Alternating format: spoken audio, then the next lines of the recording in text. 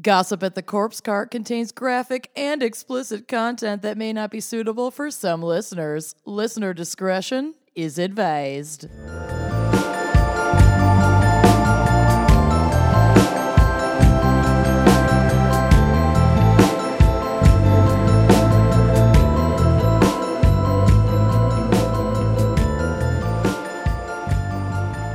Welcome back to Gossip at the Corpse Cart.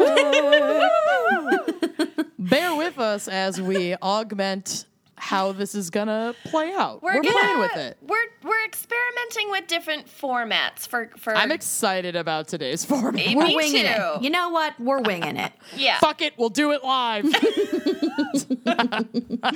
My favorite GIF that applies to every moment of my life. Yep. Haircuts, everything. Shows. Tattoos. So this Live episode, shows. if you've listened to our first episode, you know that this is sort of a little mini spin-off kind of a thing that we're doing where we're going to address some of those bonkers true crime headlines that you've been seeing in your newsfeed for the last month. And Love it. this episode airs on National Drink Wine Day, so I hope you're drinking some fucking wine. Be God festive. bless. And if you're not, good for you. Do Yeah. whatever you want to do. You have That's true. autonomy. You It's do. incredible. Bodily Congratulations. Until The I magical am a thing. successful cult leader, then I guess you can do whatever you want. Exactly. I love it. Oh my Thank you for goodness. leading us in, Lucy. Yeah, who are You did we? a great job. Oh, you go. I mean, I'm Lucy. I'm Amanda. And I'm Kenyon. Oh my God, that felt so That didn't weird. feel right. I love it. Keep it. Feel right. Keep it. Okay, so I know that in the last episode of Gossip at the Corpse Cart, Kenyon and I both covered a more detailed current case, but I feel like news hits us so fast. And you amazing folks, Wine Coven, have been sending us some juicy headlines. So I would like to take a moment, and this may become kind of more what I do each week, to just briefly go over my top 3 or 4 favorite stories that have been shared with me over the last month. Does that Yes. sound fun? That sounds Sounds really fun. And also, fingers crossed we can keep this quote-unquote mini-sode shorter than an hour and a half, which was our We got first this. mini-sode. Okay. Which, to be fair, is like a solid hour shorter than most of our episodes, It's so it mini-er. still counts. I want to start with one that I know popped up in all of our news feeds very frequently. The headline is, Minnesota man says he gave ailing wife meth and had a death party before she died. I didn't know he was in Minnesota. Oh, yeah, honey, sister. you about to find out. I'm just going to briefly go over this article. It is amazing. So a southwestern Minnesota man reportedly told authorities that he gave his ailing wife methamphetamine and they had a death party before she died, which, hi. Find Sign you me a up. man that will host you a meth death party. Right, but not a man who looks like this because it's alarming. I'm going to just drop a little photo in the drive for you all. Also, wouldn't be crazy about a death by meth party. Well, she was dying anyway. It wasn't the meth that necessarily killed her. But he gave her a lethal dose. Was that any No. part of the intention? No, he Okay. didn't intend to kill her. That's Okay. not what this was about. Gotcha. So the husband said she did not get the husband said he did not get his wife medical help because she did not want to die in a nursing home. So the wife, Deborah Lynn Johnson, age 69, that's exactly the age I want to die, was found dead in her Searles, Minnesota home. On Squirrels? Searles, Searles. Okay. I like squirrels, Minnesota. Yeah, no. On January 24th, I think it was, she was found dead in her home after her husband, Dwayne Not the Rock Johnson, age 58. Dwayne the smokes Sponge Rock Johnson. Dwayne Smoking the Rock Johnson, who's 58 years old, which, hello, also gets you a man who is Cougar. 11 years younger than you. That Called man is 911. 58? Yeah, meth's a hell of a drug, and you're about to hear more. Yeah. Responding authorities reportedly found words spray painted on the front door, a naked Dwayne Not the Rock Johnson, several guns, and hundreds of rounds of ammunition when they got to the home. And most of the guns were stolen, and he had some previous charges against him. So, like, that was not, that's no bueno, Dwayne The Rock Johnson. Great.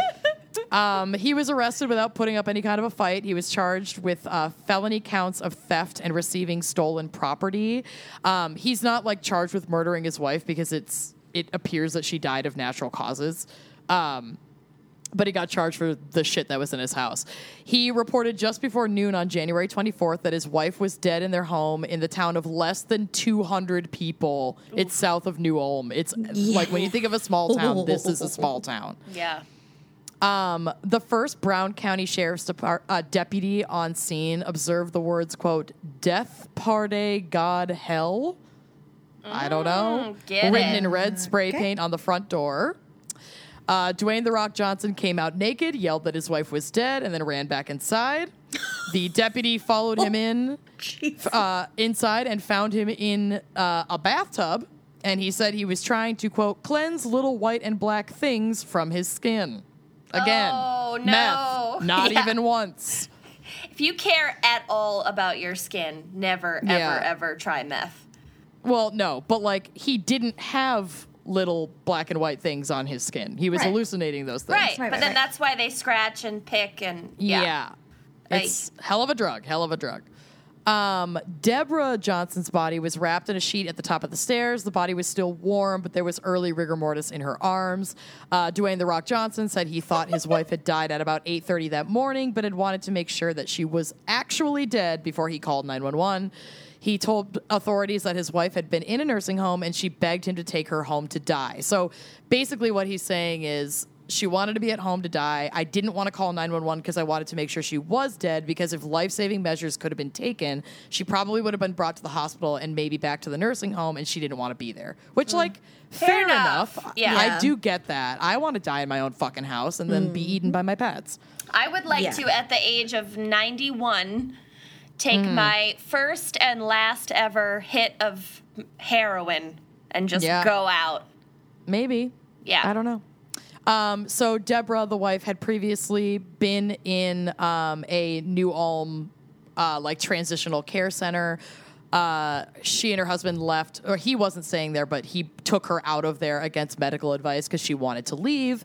She had 2 heart attacks. She had diabetes. She had high blood pressure. She also had mental illness that specifically was not listed in this article, but she was taking antipsychotics. So there was a lot going on with her health overall, and I don't think she was in a great way. Dwayne The Rock Johnson told authorities that he and his wife had a death party for the final days of her life.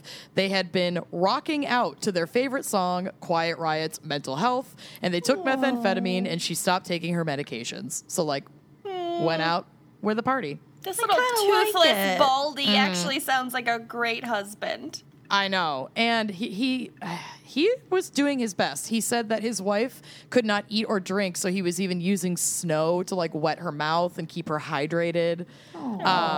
He said that she had convulsions. She had convulsions, but she wouldn't let him call for help, so he held her to keep her from hurting herself. And fucking get it, he said they had sex about 2 hours before she died, and she stopped convulsing and was more at peace. Oh my God. So go out. I want to go out like I'm, go out coming. Goosebumps. Basically. And then after she died, he said he washed and wrapped her in linen, quote, like the Bible told me to do. Oh my God. Now I have a whole different impression of this story now. I know. As I was reading that, I was like, okay, Dwayne. You do you, buddy. Okay, Dwayne. I see you. I see. So a little local flavor for one of our amazing headlines. Little belated Valentine's Day story. Yeah. A feel-good, not great story. My next headline. Oh, my God. Comes from the weird news section of the Huffington Post. Yeah, my favorite section. So good. The headline is, Man Breaks Lingerie Store Window to Attack Barack Obama Mannequin.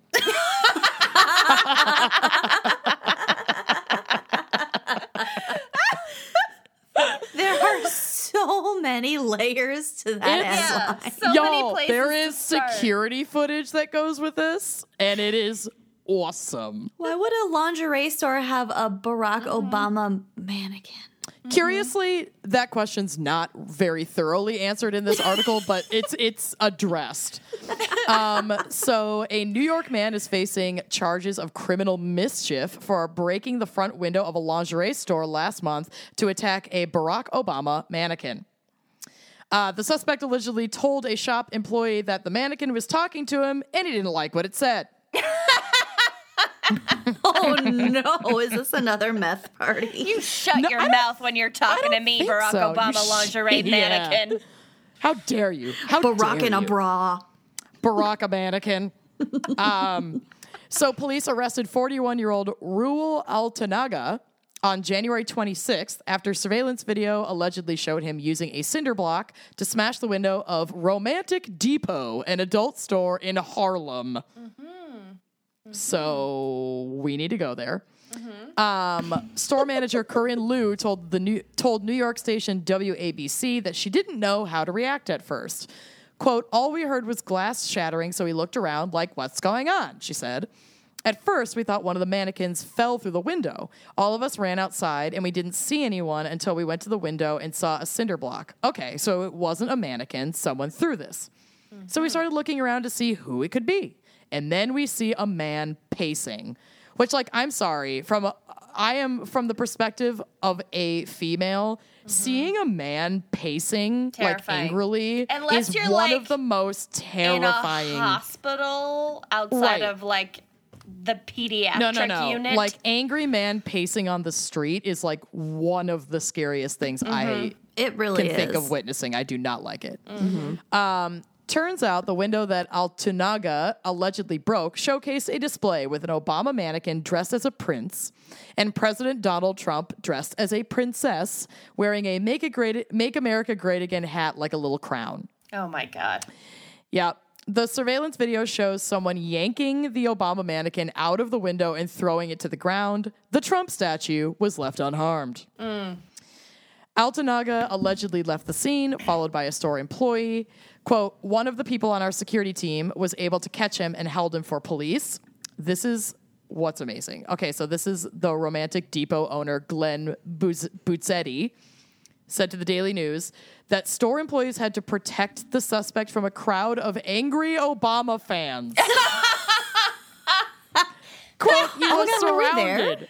We put our loss prevention people out and surrounded him.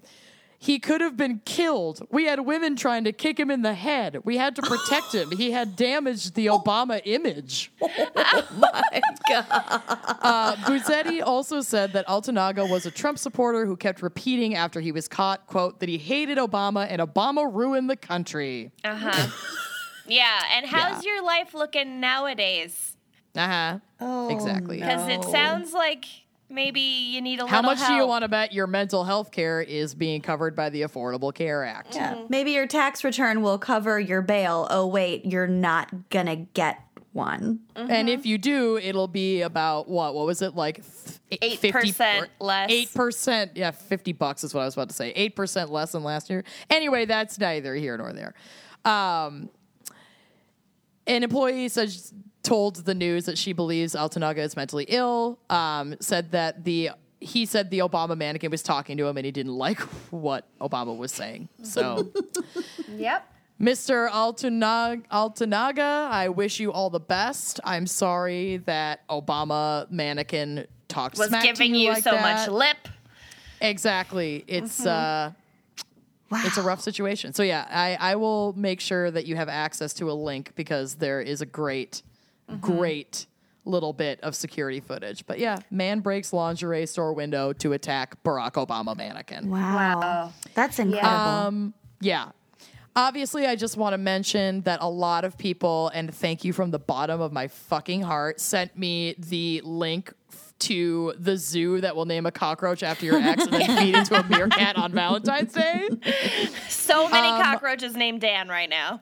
Oh my God, I can't even imagine. The live stream from the El Paso Zoo is actually going right now as we're recording this, because today is Valentine's Day that we're recording. It will have been done by the time you hear this episode. But it was a super cool initiative. The El Paso Zoo didn't specifically ask for donations, but other zoos also hopped on board.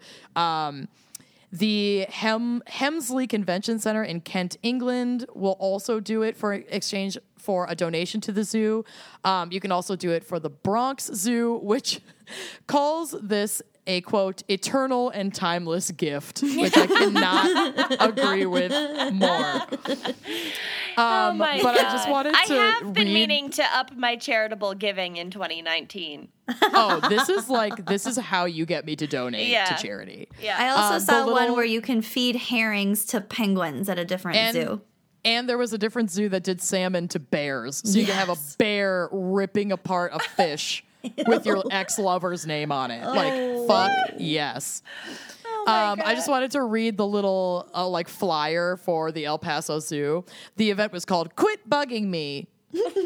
Name a cockroach after your ex. Names will be displayed on our Meerkat exhibit and on our social media starting February 11th. Watch live February 14th at 2:15 p.m. on Facebook or our Meerkat webcam to see our Meerkat mob crunch down on these little bugs.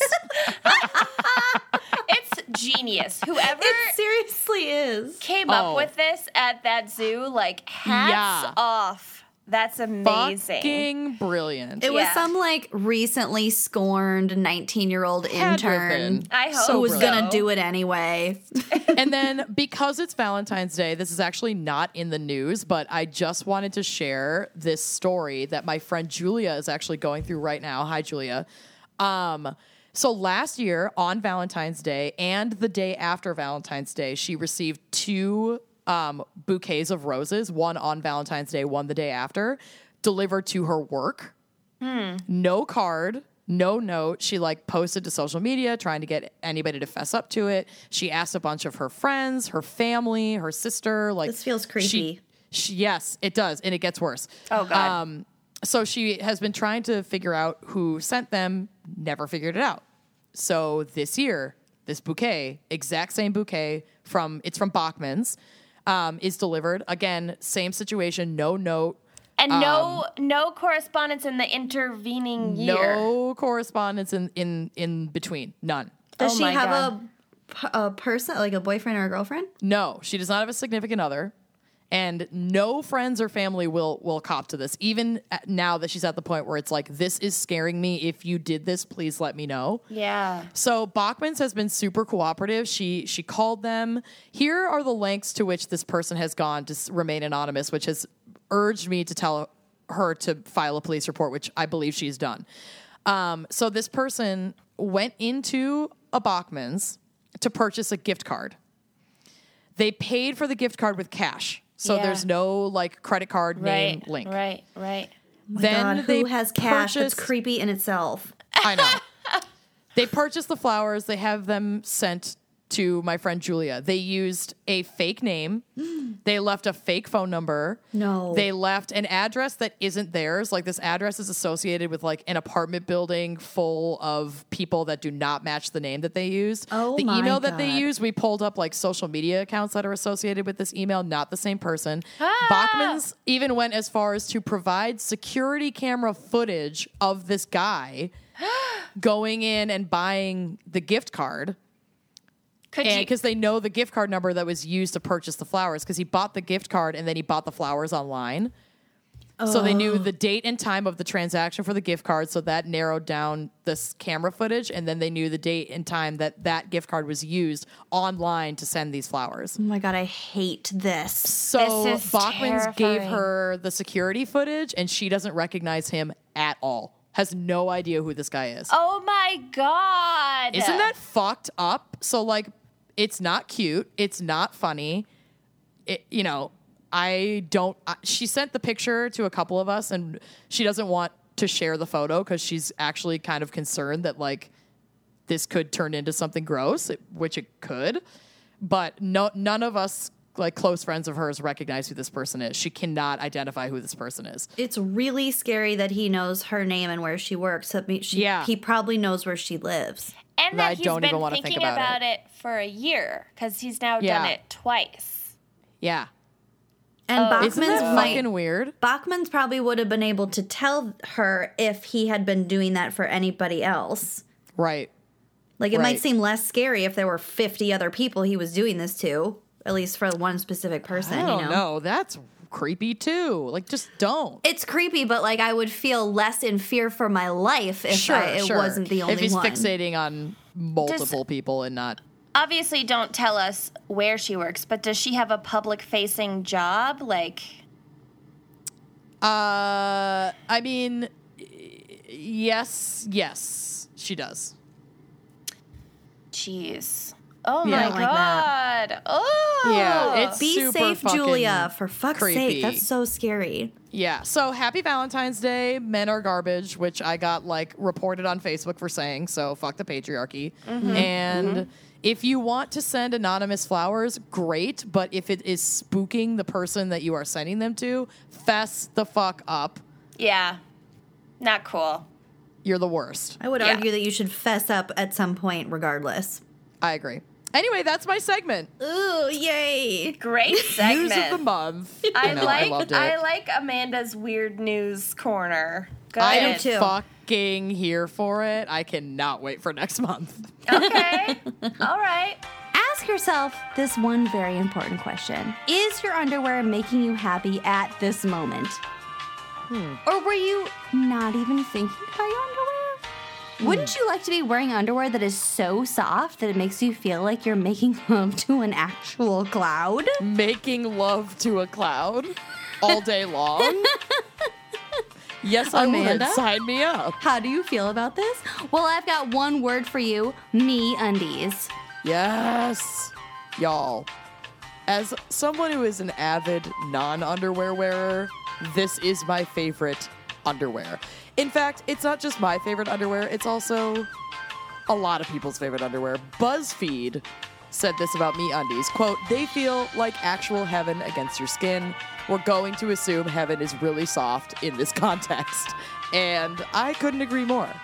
Ask Men said they feel like silk drenched in hand lotion, which kind of grosses me out, but like they're trying to reiterate how incredibly soft this underwear is. It's insanely soft. It's so And good. they're super fun. They have all these different prints and colors and styles. You can feel like your loins are being hugged by joy itself, and also have multiple style options for anyone with a booty. You can choose between classic colors to adventurous prints, which I typically lean toward.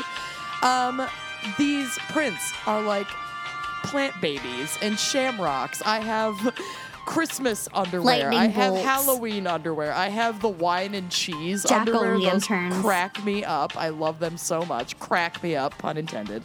They're my favorite panties. I love wearing them. They're so soft and incredible, and everybody should get on our level. So, Lucy, how do you get on our level with MeUndies? Well, first of all, for real, these MeUndies are constantly at the top of my underwear pile because I can't. Like, I've gone MeUndies, I can't go back. Can't go back. For real. So to get 15% off your first pair, get free shipping and a 100% satisfaction guarantee, which you won't need because you will be 100% satisfied. Go to MeUndies.com/gals. So again, that's MeUndies.com/gals. And you can get that 15% off. You will not regret it. Treat yo bum. Treat it. All right. Well, we all know that I am physically incapable of doing like funny short news headlines. Kenyon has already reverted back to her normal, I can't regularly do it. scheduled program. We're all within our wheelhouse, babies. We're I love all it. within our wheelhouse. You're clearly really fucking good at it because I cry every time we record from your case. I didn't know that. No, I don't cry. Okay, oh my God, I okay. haven't cried in years. Okay. Just kidding. That's not true. Okay. So this case is, I would say, probably the most recommended case we've ever gotten. Because Very as possible. soon as we announced Gossip at the Corpse Cart, we got inundated with suggestions for this case. And babies, it was already on my radar. We are mind melding. I got you. I already know what you're going to say, and I'm not even looking at your notes. Yep. So, sit back, relax, allow yourself to be transported to the magical world that is present-day Toronto. Oh, we love Toronto, girl. Yeah, Amanda and I have a history with Toronto. We do have a history with Toronto, and it is debaucherous. Okay, of course, I am talking about the landscaper serial killer Bruce MacArthur. Yup. Oh, yeah, baby. He is a monster. Yeah, he's a real creep. Also complicated. So, Bruce is actually one of his middle names, along with Donald. But it's what he's always gone by, so I'm just calling him Bruce. He was born in Ontario in 1951 and grew up with his family on a farm outside of Argyll, Canada. His parents regularly fostered, quote, troubled children from Toronto, so in addition to Bruce and his biological siblings, there were often as many as 6 to 10 foster children coming and going from the home at any given time. That's a lot. Okay. That's a lot. I mean, I think it's great. Admirable, but a lot. Yeah, that his parents wanted to help all these children. But maybe on some level, when it gets to be so many children coming and going, I could see that putting almost too much to handle. A big strain on the other kids just mentally. For sure. Yeah.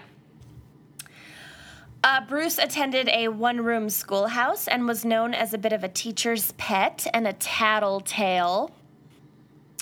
He also had very complicated feelings towards his strict father, who may have been homosexual. So the theory is that his dad might have been closeted gay, and Bruce picked up on that and was like resentful of it, and fragile masculinity. Yeah. Bruce had trouble accepting his own sexual orientation, given the oppressive mores and social stigma of the time. So, he grew up in the 50s and 60s.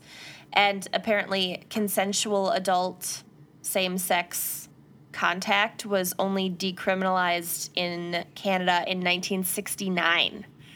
Wow. Yeah.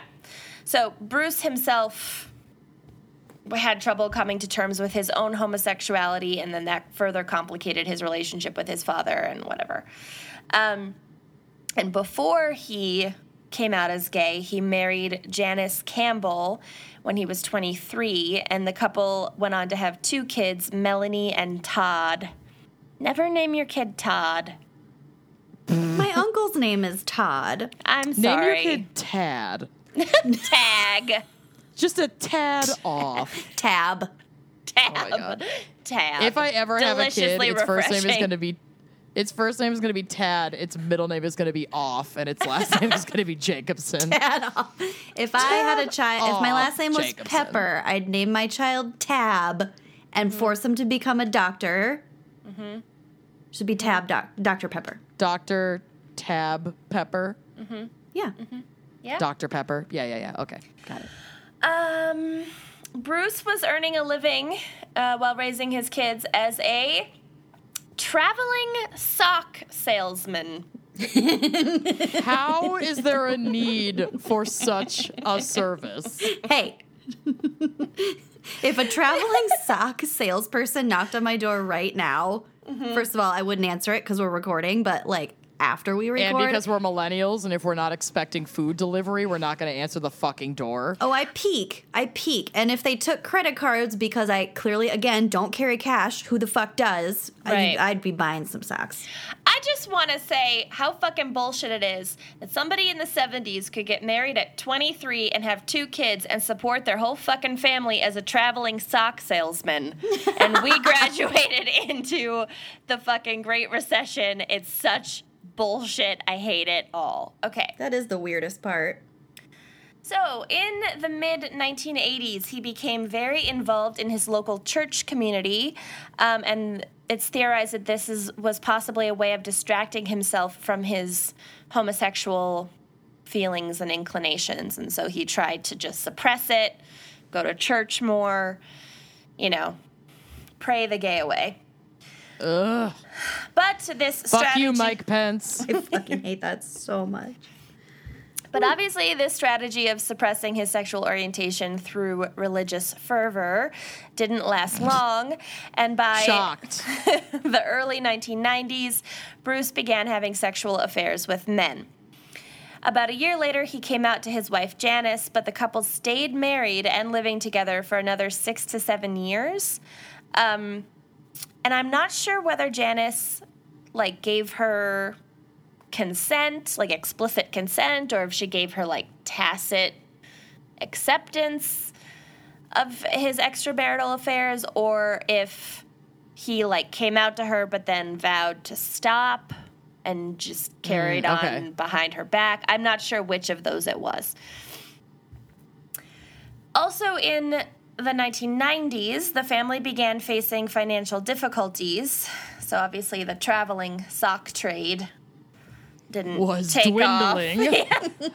off. Being replaced by Amazon drones. Amazon.com is the version of a traveling sock salesman. That's true, actually. Modern day traveling salespeople, it's just Amazon. So to stay afloat, Bruce and Janice remortgaged their home, but eventually they couldn't keep up with the mounting bills and they declared bankruptcy. And then they also separated at this time, and Bruce moved to Toronto and began living as an openly gay bachelor. Congrats, buddy. Yeah, so he's in his 40s at this time. Interestingly, Bruce's then teenage son Todd had some serious issues around his own sexual urges, but in a very different way from his father. So while he was a teenager, Todd began, quote, obsessively making obscene phone calls to women he did not know. Ugh, fuck you, Tad. And this actually exacerbated the family's financial troubles because they became embroiled in several lawsuits trying to defend their son. Ugh, just don't cut him loose. I mean, let him go. He eventually served 14 months in prison for these harassing phone calls. Wow, I'm impressed, actually. Which is kind of like a shockingly harsh sentence. So these phone calls must have been a lot. It's also Canada, though. I guess. So maybe they take this shit more seriously than we do in the U.S. True. Yeah. Yeah. Good, but I was just surprised by that. Okay, but back to Bruce. So it is now Halloween 2001. Bruce meets a male sex worker on a chat line. He is later invited to the man's apartment to check out his Halloween costume, which is the most gay sentence I've ever read. Scott, hey. I'm looking at you. Your obsession with your Halloween costumes, which are incredible. You do great work. But this sentence had me worried for you. I'm consistently impressed with Scott's costumes. They're above and beyond. A magician with his costumes, but I could see him meeting a stranger and being like, come over, you have to see my Halloween costume. You have to see my hats. So, when Bruce enters the man's apartment, he strikes the unsuspecting man over the back of the head with an iron pipe that he, quote, often carried. What? Just casually? Yeah. What the fuck? Don't trust a dude who often carries a fucking metal pipe. This does remind me, though, of our 10-year high school class reunion when Amanda and I disembarked the boat and we're on our way to the parking lot to get a ride because we were wasted to my house. And we're walking down Water Street in Excelsior, and Amanda just keeps grabbing random things As we passed them, she got a traffic cone. You got a valet what I ticket. do when I'm drinking is out of my control. And one of those things was a big metal pipe. It was. I did grab a pipe. I did. And you left it in the yard at my parents' house, and my parents came back from vacation like 4 days later after I had pieced out of town. I was gone, and my mom thought that it like fell off an airplane or it fell off something on the house. Had some sort of and it was this big mystery. And it wasn't for like weeks. She happened to mention it to me, and I was like, oh yeah, Amanda brought that home. Amanda was drunk and shoved a metal pipe into her Spanx and brought it home with her after the high school reunion. So did not fall from an airplane. Don't send it to the Smithsonian. No sinister intent. She was mystified. It's just my drunk sticky fingers. Well, at least you don't regularly carry this around. Often carry a metal pipe. Yeah.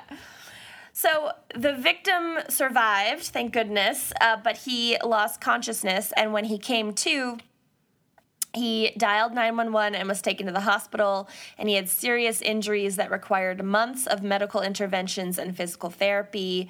Oh, my God. And he was, like, obviously traumatized, and it was a serious assault. Oh, yeah, absolutely. After the incident, Bruce MacArthur turned himself in to police, and he claimed that he did not remember the attack or why he might have done it. The convenience of amnesia. So his defense attorneys postulated that his behavior may have been a side effect of the anti-seizure medication that he was on, but it wasn't because he had seizures. It was because he was using this medication as poppers, i.e. that was my first recreational drug. Well, they're designed to enhance sexual pleasure. Yeah, they are. Didn't work that way for me, but, you know. Okay. That's all about the dose. So sometimes it enhances sexual pleasure, and sometimes you try to beat a man to death. Who knows? Yeah. Little of this, little of that. Yeah. So his defense attorneys argued that he was at low risk of reoffending. How could they possibly know that? He pled guilty to assault with a weapon and assault causing bodily harm, and he served 1 year of house arrest, 6 months with a 10 p.m. curfew, and 3 years probation. So he didn't serve any jail time. Bizarrely, the judge also laid down very specific and restrictive probation stipulations, including that he wasn't allowed to go near certain neighborhoods that were known as, like, gay scene neighborhoods. Oh, my God. Okay. That seems not right. And that he couldn't spend time with male sex workers, which is already illegal to spend time with sex workers in Canada in 2001. Right. And that he couldn't do poppers, which if you don't have a prescription for them, you can't legally do anyway. So it was just like a weird sentencing. Is that true in Canada? Because in the States, you can buy them at Sex World. It's not a prescription thing. I don't know then. I thought it was a prescription. They're not like an illegal drug.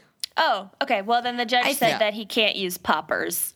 I think poppers is a general term that encompasses a lot of different things, and that some forms of it are not legal in the U.S. and some are. It's just an inhalant. It's like a chemical inhalant. The one that I used was advertised in Britain as a room deodorizer. Right. Isn't that just huffing? Is that the same as poppers? It's dependent on the chemical makeup of what you're huffing, and what's in poppers is not illegal. Also, all the little baby muffins that listen to this show never do this. Do not do this. All right.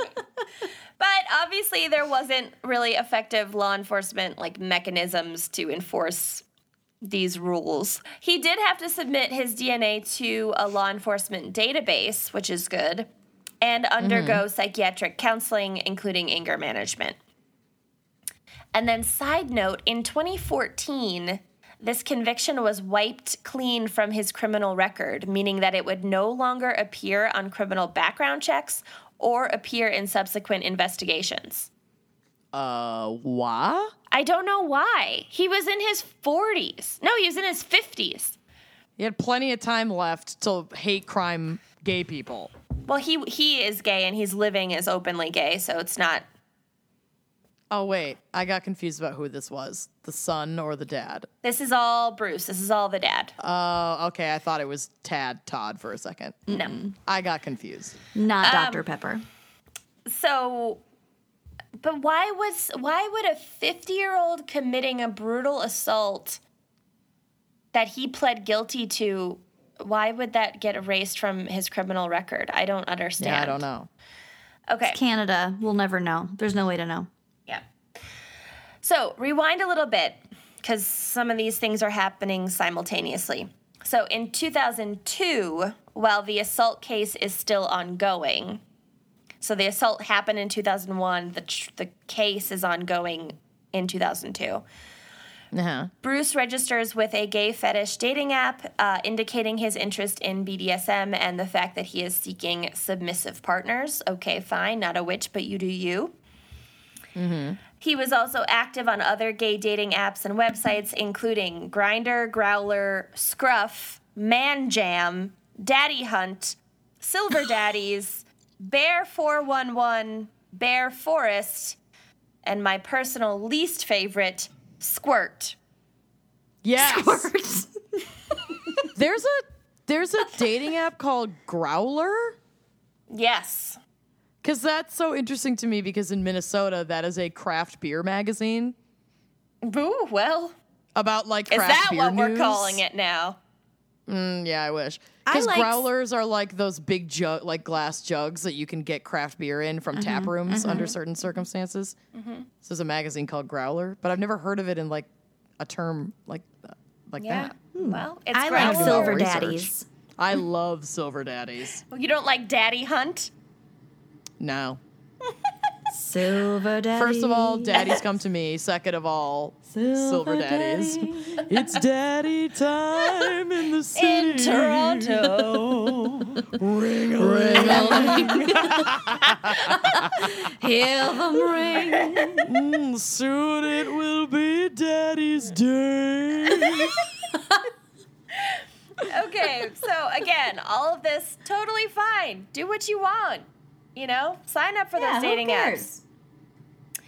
Over time, though, he developed a reputation in these communities for preferring exceptionally rough sex, like kind of past the boundary even for a lot of BDSM community members, and for having an explosive temper.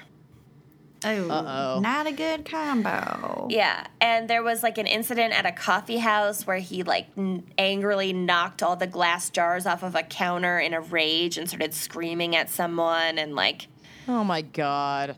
just not great. No. No. Bruce was particularly attracted to men of Southeast Asian or Middle Eastern descent or origin, and to men who self-identified as bears, which Wikipedia described as gay men with stereotypically masculine traits such as full beards. And a bunch of hair, baby. Hairy bears. I love a hairy Barrel-chested berry. bears. Daddy. He also had a collage on his bathroom wall of photos of naked men with erections. I mean, And same. And Do your go on. point. My note just says, like, again, it's fine, you do you, bro, but, like, also, does anyone need a porn collage on their bathroom wall? And Yes. if it's art, fine, but if it's DIY, that is just tacky. I mean, I'd prefer it in a binder myself, but I have both. you know. All right. Also, when you have like company over, like you have your parents over, that'd be awkward. Right. Well, How do you think I got the photos? They were gifts. well, his son Todd would stay with him for a while and then like have friends over and stuff, and that was the bathroom. It wasn't like his love private bathroom; it was the shared bathroom. Anyway, whatever. It's his house. He can do I know whatever he this wants. guy is like a horrible monster, but like judgment-free zone. I love his decor. Let's do this. So But also, he's a fucking monster. his monsterdom is separate, I guess, from his decor. So During this time, Bruce was self-employed, working as a landscaper/gardener. He had an old van and some basic gardening tools and was always, quote, accompanied by an older white man who appeared to be romantically involved with him, and also a day laborer, usually of Southeast Asian or Middle Eastern descent. And that's according to one of his landscaping clients.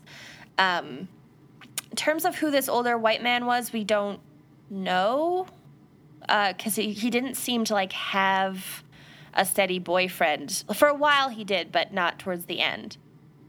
So. And the day laborer could be different people on different days, like they were working for him, or it was one specific person? This is just one witness's account, so it could have been, like, during the period that he was working on this one person's house. Gotcha. It was always the same assistant guy, or maybe it was recurring. We don't know. Okay. And like I said, sometimes his son Todd, who was out on parole and living with him at the time, would also come and help out. In winter, when the landscaping business was obviously hitting a lull, he played Santa Claus at the local mall. Oh, no. And go to the drive, because don't make me. He really looks like Santa Claus. Oh. He is that him with the widow's peak? Yeah, he's totally red in one of these photos, but yeah. Like, he could definitely play Santa Claus at the mall. Yeah. Yeah. A convincing Santa. Right. Wow. Okay. Meanwhile, between 2010 and 2017, a string of gay men, particularly those of South Asian or Middle Eastern descent or origin, began disappearing from Toronto's gay village neighborhoods. No.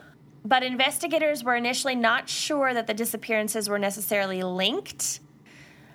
So at first they were, like, investigating them as separate incidents, and then they created one special task force to address a couple of the cases, and that was called Project Houston. And then later they created another task force to address some of the other cases, and that was called Project Prism.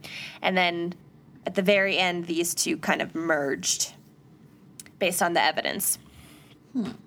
So Okay.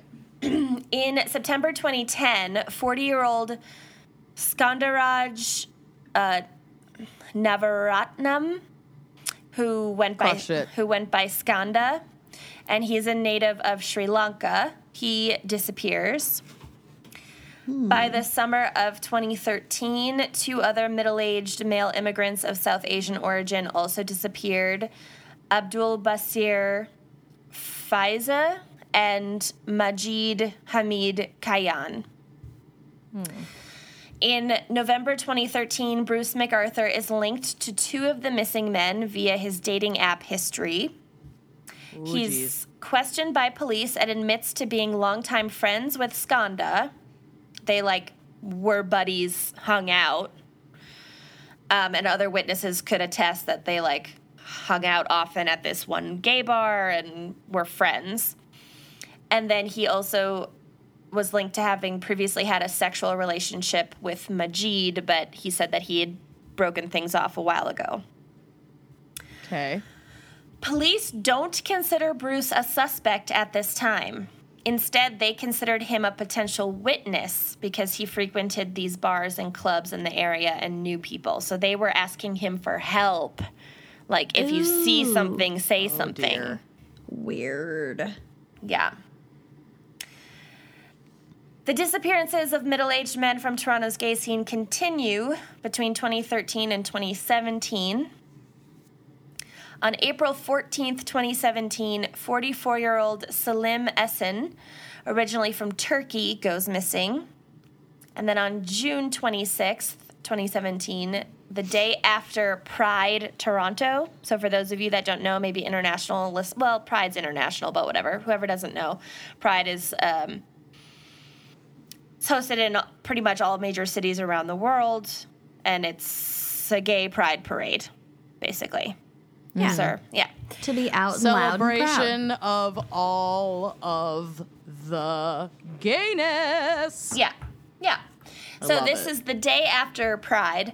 49-year-old Andrew Kinsman, who is an openly gay man, unlike a lot of these other victims who were not openly gay. Mm-hmm. He disappeared from an area called Cabbage Town. Canada, your names are getting as weird as England's.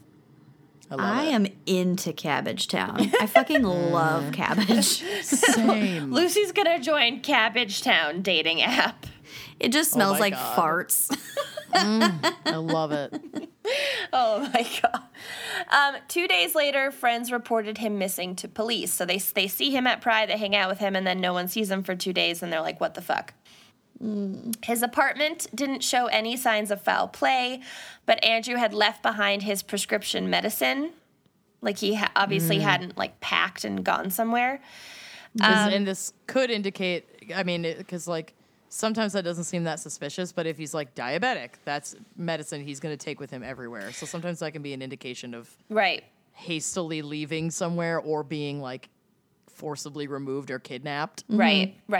I know that he volunteered a lot with AIDS charities, but I don't know if he was HIV positive or not. So I don't know if his prescription medicine was linked to that. If it was, then that would be very serious. Like you Yeah, because you need to take that stuff every day. right. Keep your But immune that's system speculation just based on what his hobbies and interests were, but I don't know for sure. But also his 17-year-old cat was without food or water. No, honey. I know. Oh. Visceral reaction out of me. So He would never go He that would long never. without feeding little kitty pants. exactly. Yeah, Is that's the what cat okay? the cat, well, I'm sure the cat, it was only 2 years ago. Just tell me it's fine. Just lie to The me. cat's Just lie. doing great. The cat is on a farm upstate, Oh, God. chasing oh, God. mice. Just chilling, yarn for days. Okay. Do you know that this cat is dead? No, I don't know. A farm upstate is a euphemism. This cat was born in the year 2000. Can cats live to be 19? Oh, yeah. Oh, Happens yeah. all the time. Oh, then it's probably fine. Oh, yeah. Okay. Police also discovered the name Bruce written on Kinsman's calendar for the day he went missing. Okay. And surveillance footage from that day showed Andrew approach a Dodge Caravan, of which there were only 5 similar models registered to owners named Bruce in the Toronto area. ... Was one of them this guy? This Bruce? I believe so. Oh. Sant a Claus. Meanwhile, as the investigation was unfolding, friends of Andrew launched the Missing Rainbow community to solicit and provide safety information to members of the LGBTQ community. So they set up safety hotlines that were anonymous, so people who didn't want to interact with the police could still call in tips or call in and ask advice for how to date safely. Right. They appealed to gay dating apps to provide crucial information to investigators. They also had volunteers searching nearby ravines on a weekly and then on a daily basis, looking for all these missing men. That makes me ill. Honey. I know. And I want to note here that there were other deaths in the area during this time period, including that of a transgender sex worker of color whose name was Allura Wells. But investigators don't believe that Bruce MacArthur was responsible for her death, so that's why I'm not going into it more in depth. But I just want to note that, like, there were other victims in this community at the same time that they aren't linking to Bruce MacArthur, but their lives and deaths matter as well. So, quick question. At this point, are investigators aware that that first kind of group of men that you mentioned who were of Middle Eastern descent, but you said that they weren't necessarily outed gay? Right. Does the gay community and / the investigators know that they were part of this cluster at this point? Yes, because of their dating app history. So their families didn't know, but investigators knew that they were involved in same-sex relationships and sexual encounters. So by late August/September 2017, Bruce MacArthur finally becomes the prime suspect in the disappearances of 5 men. On October 3rd, police found Bruce's vehicle, the Dodge Caravan, parked/maybe abandoned, I couldn't find out, at an auto parts shop 70 miles northeast of Toronto. So he probably figured once there was a lot of police investigation on the Andrew Kinsman case that he needed to like get his car out of town. Our Canadian friends are going to need this in kilometers, please. Kenyon just shuts down. 142 kilometers northeast. Is that right? It'd be like 150. It'd be like 170.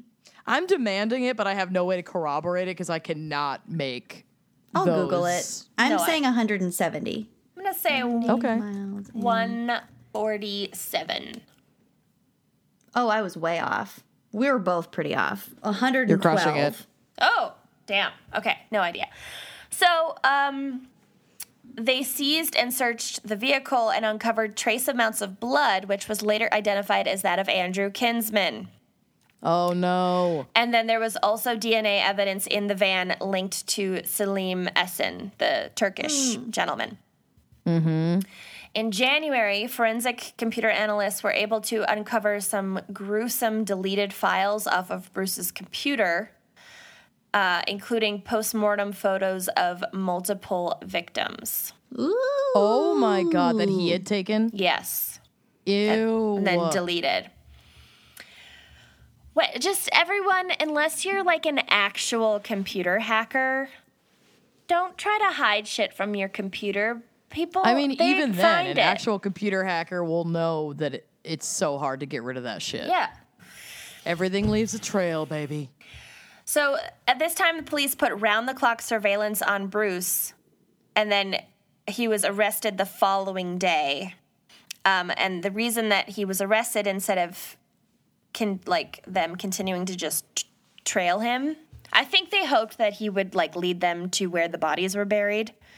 Right. Mm-hmm. But then the next day, a young Middle Eastern man was seen entering Bruce's apartment. Oh, no. And so investigators felt that they had to intervene immediately to protect this man. And so they swooped in, and when they got into the apartment, the man was already handcuffed to Bruce's bed. Apparently the handcuffing was consensual, but then Bruce had put a black bag over the man's head and taped his mouth shut, which was not consensual. Oh my God. So he was like literally in the act of harming another victim. Oh my God. It's such a scary visual. Isn't it? Oh my God. Investigators busting in. He's like gasping for breath. Oh my God. Oh, God. Anything like over your head, bag over the head. Oh my God. Oh my God. So that same day, January 18th, investigators searched with cadaver dogs 5 properties at which Bruce had done landscaping work. No. Here we go. Quote, cadaver dogs took a strong interest in large planter boxes on January 19th. The planters had frozen to the ground, requiring heaters to thaw them. In total, police discovered the dismembered skeletal remains of at least 3 people in 2 of the 12 large planter boxes seized. Although the remains had not yet been identified, police had gathered enough evidence to charge MacArthur with 3 additional counts of first-degree murder in the presumed deaths of Majid Kayan. His remains were found in a compost heap on one of these landscaping properties. Can you imagine, like, paying for a landscaping service and then all of a sudden police are showing up at your door months later and it's like, oh, sorry, we have to dig through your gardens because your gardener buried his bodies victims on here. your property. That would be so eerie. So eerie. And I would definitely write a book about it and launch my career. Absolutely. Okay, wife from True Detective season 3. 1,000%. I also suspect that she did it, but we'll get to that. Sarouche, another victim, Sarouche Mahmoudi, who disappeared in 2015, and Dean Lisowick, who was a homeless man who had never been reported missing, but they must have had his DNA and stuff on file because they were able to identify him from these remains. Ooh. Navaratnam's remains and those of Mahmoudi were identified through dental records. And then one of the 6 sets of remains was later identified as Andrew Kinsman. Criminologists also cast suspicion upon Bruce's past as a traveling sock salesman. It all circles back to the socks. Sucks to be you. Socks to be you. The true crime is pushing socks on other individuals, to be honest. I'm into it. You know how I feel about socks. I hate socks. Yeah, I'm not a big fan. So, quote, his method of disposal suggested a sophisticated killer who had developed his craft. And as most serial killers begin in their 20s, the crimes could go back several decades. No. And these criminologists indicate that police might have a province-wide investigation ahead of them because... Oh, God. They don't think he started in his 50s. I wouldn't think you'd start in your 50s either. Yeah. So it's clear that Bruce MacArthur targeted vulnerable men, so many of his victims were refugees or asylum seekers. Even those that were immigrants, they were immigrants from Afghanistan. Some had histories of drug or alcohol abuse or of sex work. What's more, his victims did not often have fixed addresses. And many were still in the closet, so they were leading double lives in order to keep their sexuality hidden from their families. I was just going to say, even something as simple as that because you're not telling people where you're going. Yeah. Mm-hmm. You know, it's like you're keeping all that stuff under wraps. So it's scary because I understand the fear of people, the fear of coming out, and especially to your family, and I get that, but it's also... You know, I'm dating and I use dating apps, and like one of my best friends is a cop, and I always, anytime I'm going on a date, until it's like the 3rd or 4th date, basically, I always tell him where I'm going to be, when I'm going to be there. And I always say, I'm going to check in with you by this time. And if I don't, call me. And if I don't answer, send an officer to this location. And so I will literally reach for my phone. If like a date's going well, it's 10 p.m. That's usually the time where I'm like, I'm going to check in by 10. And I'll reach for my phone and look my date square in the eye and be like, I'm sorry to be rude for texting, but my best friend who's a cop is expecting me to check in by 10, and we'll send an officer here if he doesn't hear from me. Yeah. Damn. Why am I still single? Straight. No, you know what? Do it. You need to do it. But I would rather be alone than dead. But a lot of these... also... Any guy who's just like, yeah, like that is a really awesome thing for you to do, especially as a single woman going on a blind date. Like that's the kind of person you want as a boyfriend anyway. Right. I've never gotten pushback about it from any of my dates. Usually it's just like kind of something that we laugh about. Right. And then usually it turns into, wow, it's really sad that that's even something you need to do. And I'm going to like, yeah, do better. Yeah, men. Fucking patriarchy. This is just one small step in my daily safety regimen. Right. Exactly. But anyway, a lot of these guys, they weren't telling their families. A lot of them were married to women, had kids. One of them, his father was an imam and very against homosexuality. Ooh. So they just, they were keeping it under wraps, except for Andrew Kinsman, who was openly gay. He was one of the only white people, right, too? I think he's white. I don't know for sure that he would just be, self-identify as just white or Caucasian, but I think so. Mm-hmm. On February 8th, 2019, Bruce MacArthur was sentenced to life imprisonment with no possibility for parole for 25 years. That is not enough. What the fuck? Never enough. So, yes. He killed upwards of like 6 fucking people. 5 people. He killed 8 people. Oh, yeah. So upwards. Yep. My math is still right. Right. At least, because now he's like also a fucking sock dude. They have to go back decades to figure that out. Yeah, follow the fucking sock trail. Yeah. God. So, yes, he'll be 91 years old when he can apply for parole, and with his health and stuff, people don't think that he will make it that long, but still, it's the fucking principle of the matter, and it just seems like an unusually light sentence for a fucking serial killer. And there are some theories as to why he might have been given such a light sentence. So this is a really great quote that I want to end on from someone named R.M. Vaughn at the Globe and Mail newspaper. Quote, Mr. MacArthur's crimes are an attack on an entire community, that he acted like a guerrilla soldier hovering around the margins of the gay village and picking off the most vulnerable. For years, and apparently with impunity, Mr. MacArthur reminded us with each missing man he added to his list that there are no real safe spaces for queer men and that our advances in polite society are no protection against violent hatred. Oh. Yeah. That makes me really sad. Told you I was going to bring it down, y'all. Cool. And we love you for it.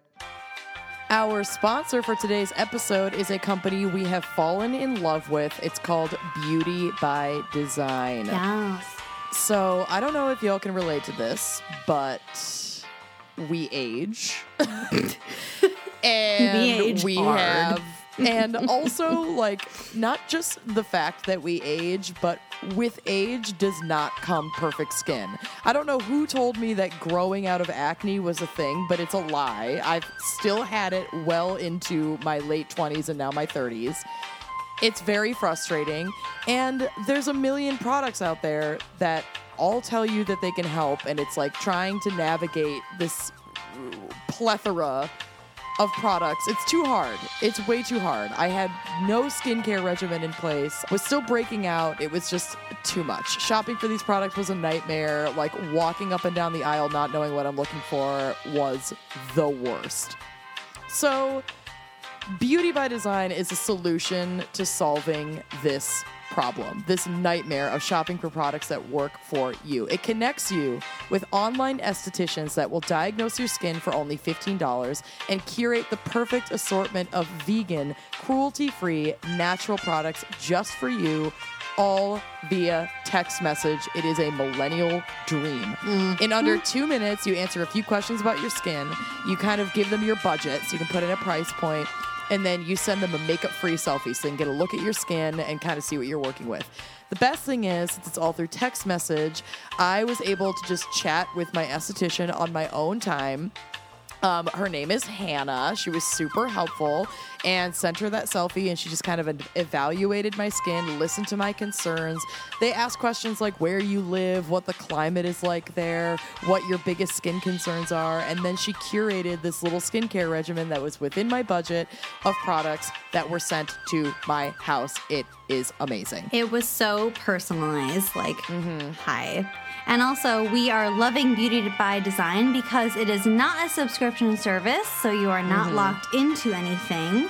You get to order the products that you need when you need them, and also shipping and returns are always free, always good. They have thousands of product combinations that estheticians can choose from to make sure that our skin gets exactly what it needs.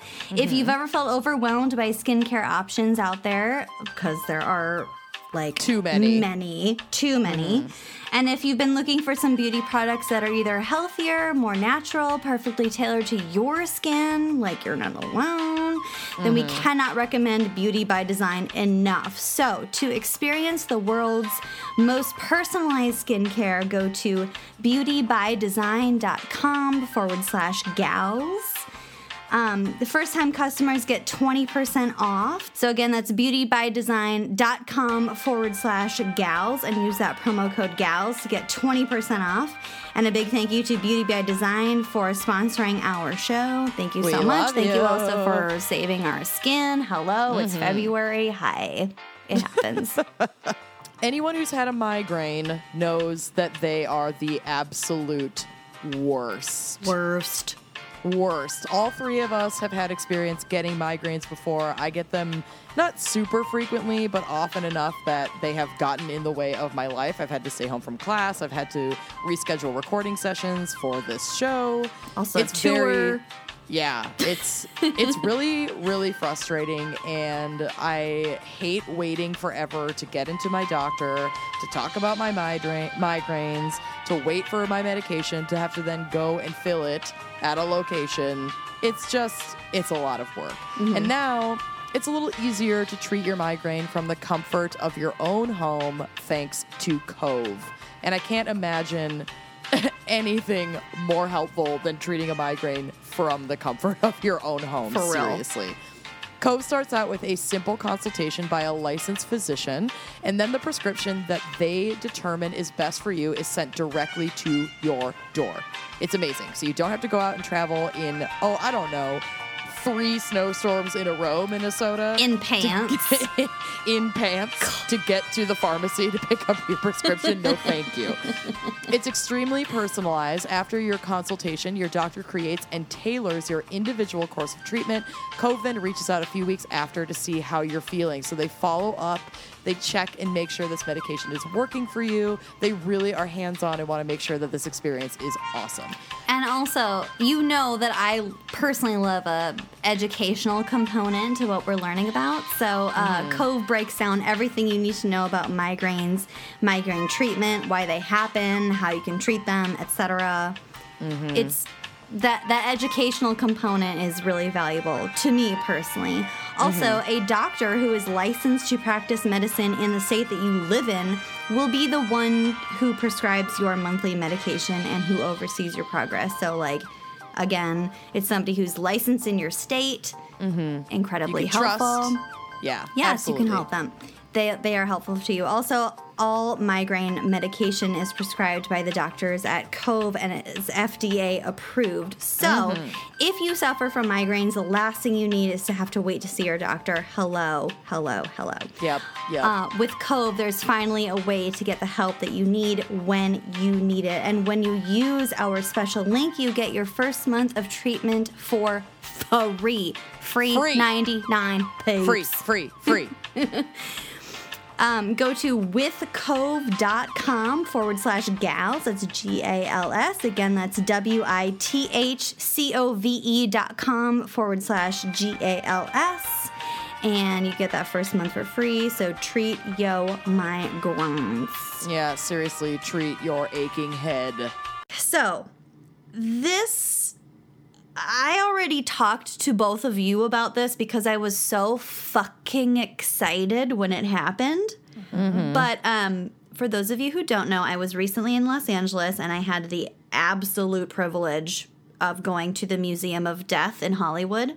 Mm-hmm. So the first thing that I want to do is just give a quick little rundown of all of the fucking fascinating things that they have there because I haven't told you guys details yet and I really think you'd enjoy it. So... yeah. Story behind the Museum of Death. It opened first in 1995 at its original location in San Diego by J.D. Healy and Catherine Schultz. And so I think they had some items to display, and then they also wrote to serial killers who were in jail and had them, send them artwork and displayed their letters and things like that. So they kind of built up that content themselves by, just writing fucking letters to them, which... it's creepy. They also bought stuff at police auctions, etc. Amazing. And at some point, they acquired a bunch of Heaven's Gate paraphernalia. Oh, my favorite cult. Oh, yeah. We'll get back to this. And that alone... okay, so I'll just say it now. So in the museum, they have one of the actual bunk beds. They have... 2 of the actual purple shrouds that they had over their faces.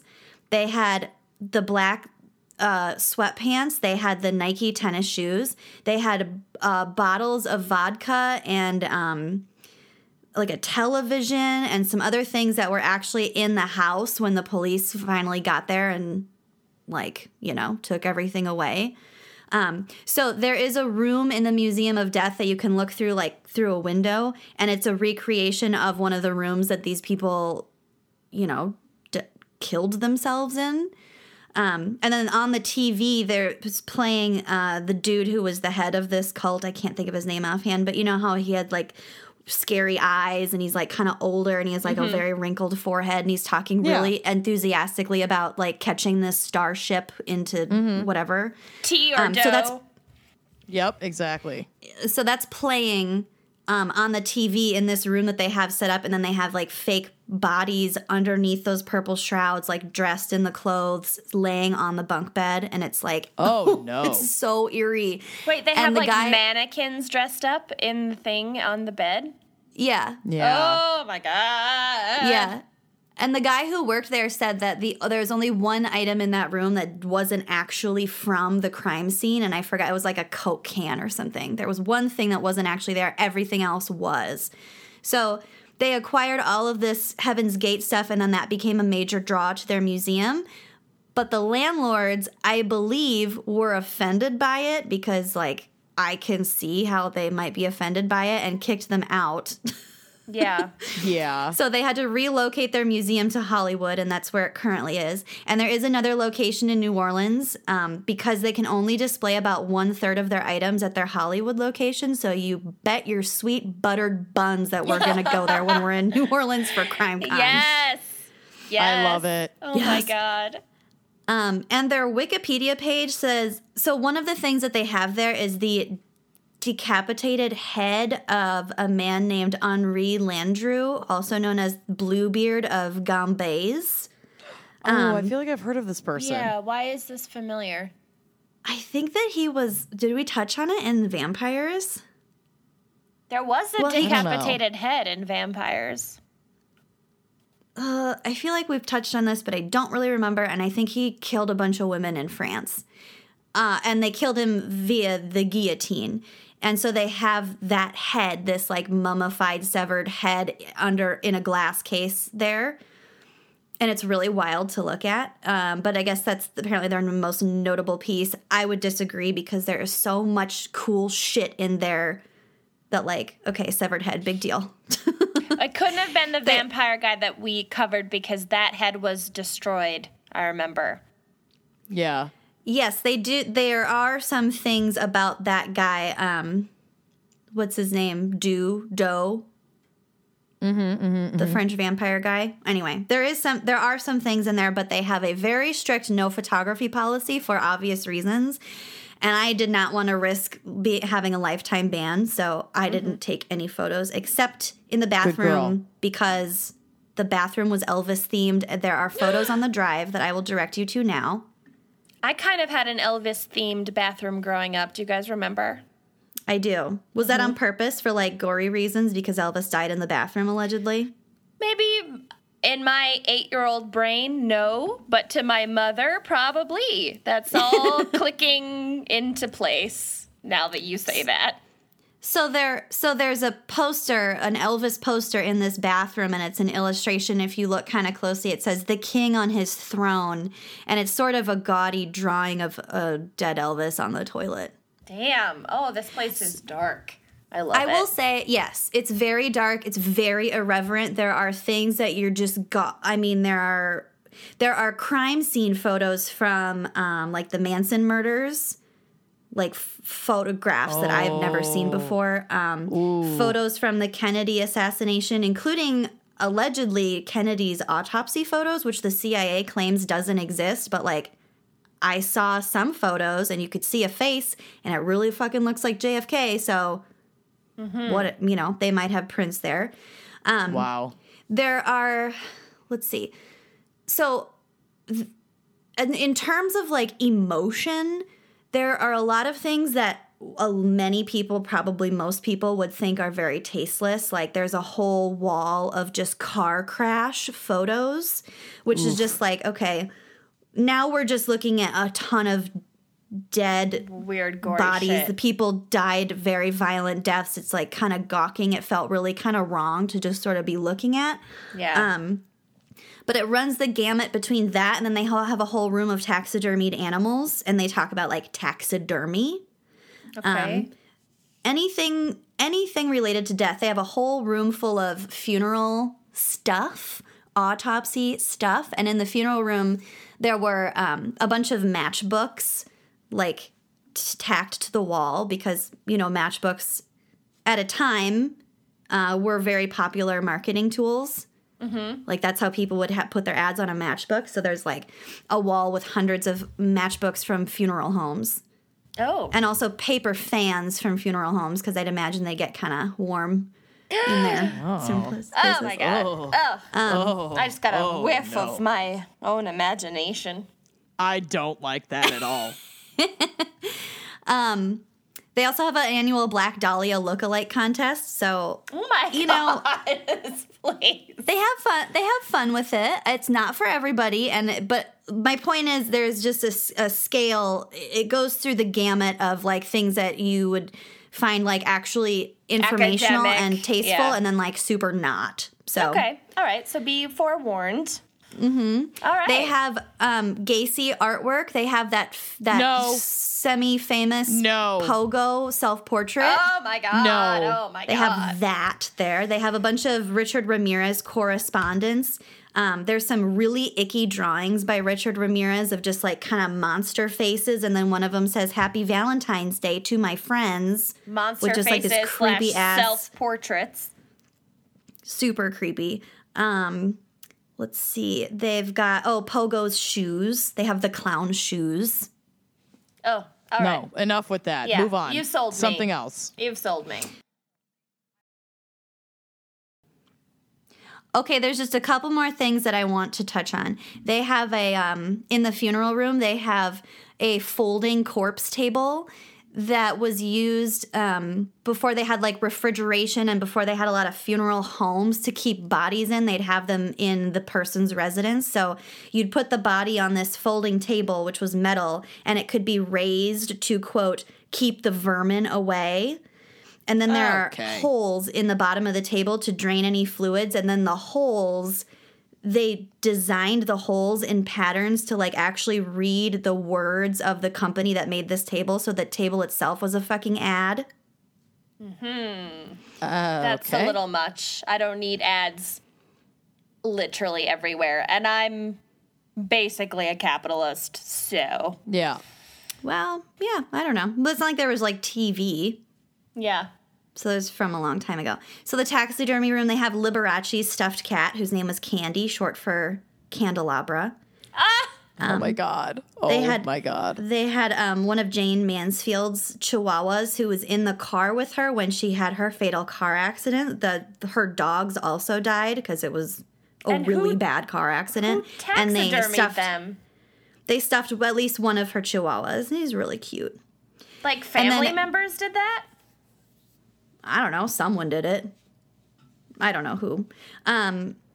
Highlights, I pooped in the Elvis bathroom. Fabulous. Mm-hmm. And then also my mom was starting to, like, feel a little bit faint, and she just wanted to sit down and have a breather. So she went into their theater room where they just show videos of autopsies to recover. Good. Apple does not fall far from the tree. Let me just say. And last but not least, their gift shop is fucking nominal. We're going at minimum for the gift shop. I spent $91 in that gift shop.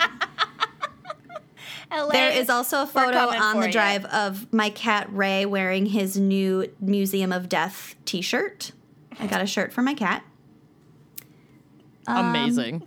So yeah, that kind of covers the Museum of Death. And then last but not least, I wanted to share an obituary with you. Mm-hmm. And this obit it was sent to us from listener Caitlin R. I'm not going to say your last name because I didn't actually ask your permission to read your name. So Caitlin R. Sent an obituary, and then it was also written up in the Star Tribune. So this is from the Star Tribune article, and then I'm going to read a couple sections from the obituary itself.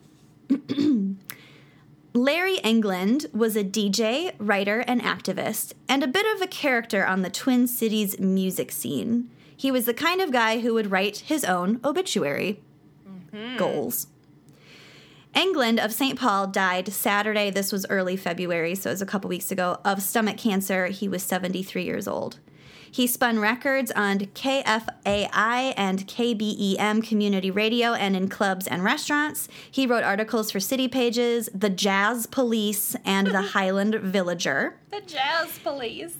The Jazz Police. He helped student musicians as a board member of the Dakota Foundation for Jazz Education and contributed to the music scene in the Twin Cities Jazz Festival. In 2018, the Jazz Journalists Association recognized England with the Jazz Hero Award. Wow. So he was super into jazz, like local jazz. Jazzy jazz. Okay. Given to wearing Hawaiian shirts and a Panama hat in the summer and a suit coat and fedora in the winter, England went to many concerts around town. There is a photo of him on the drive. He is the extremely jovial man in the fedora.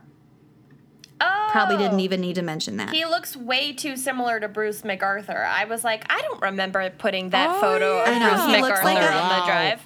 Like they a happy. do look alike. I know. That's unfortunate. Oh, no. That, no. that was an unfortunate coincidence.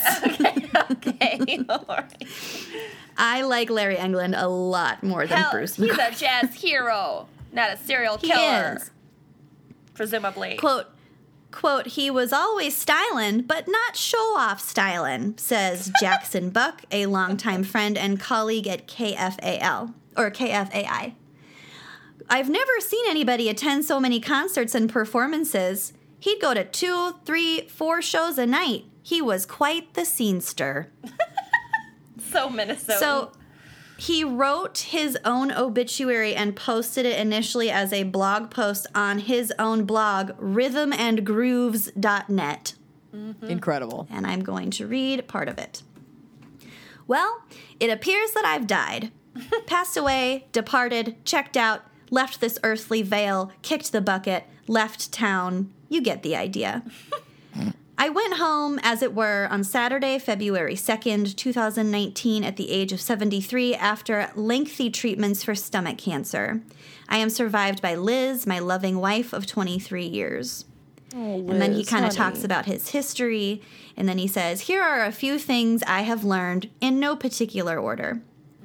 dispensing some wisdom. It's helpful. When working road construction, never ever leave your lunch bucket where it can get run over by a truck. Mm-hmm. Okay, good to know. Mm-hmm.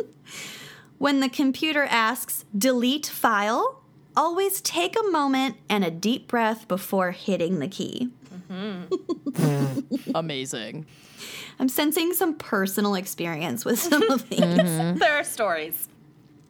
Even if it's after midnight and you're dead tired from working 14 hours, always take a shower after spending an evening cleaning a turkey processing plant. Oh. Oh, God.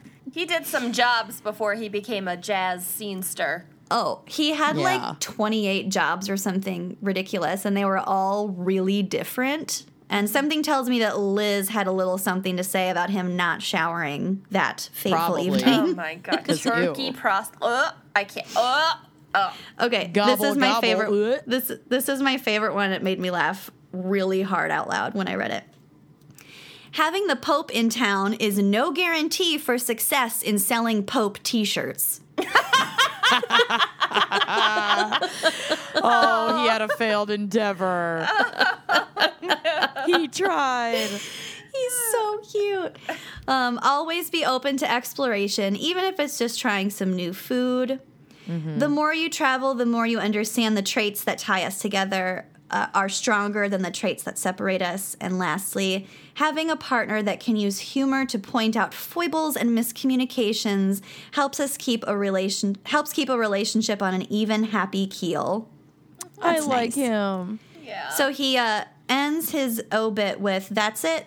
It's been a good life. I'm leaving behind a loving wife, Liz, whom I adore, 2 sisters, Janet and Renee, and a passel of nieces, nephews, cousins, and many, many good-hearted, loving friends. Thanks to everyone for their support during these last few years. See you on the other side, wherever that may be."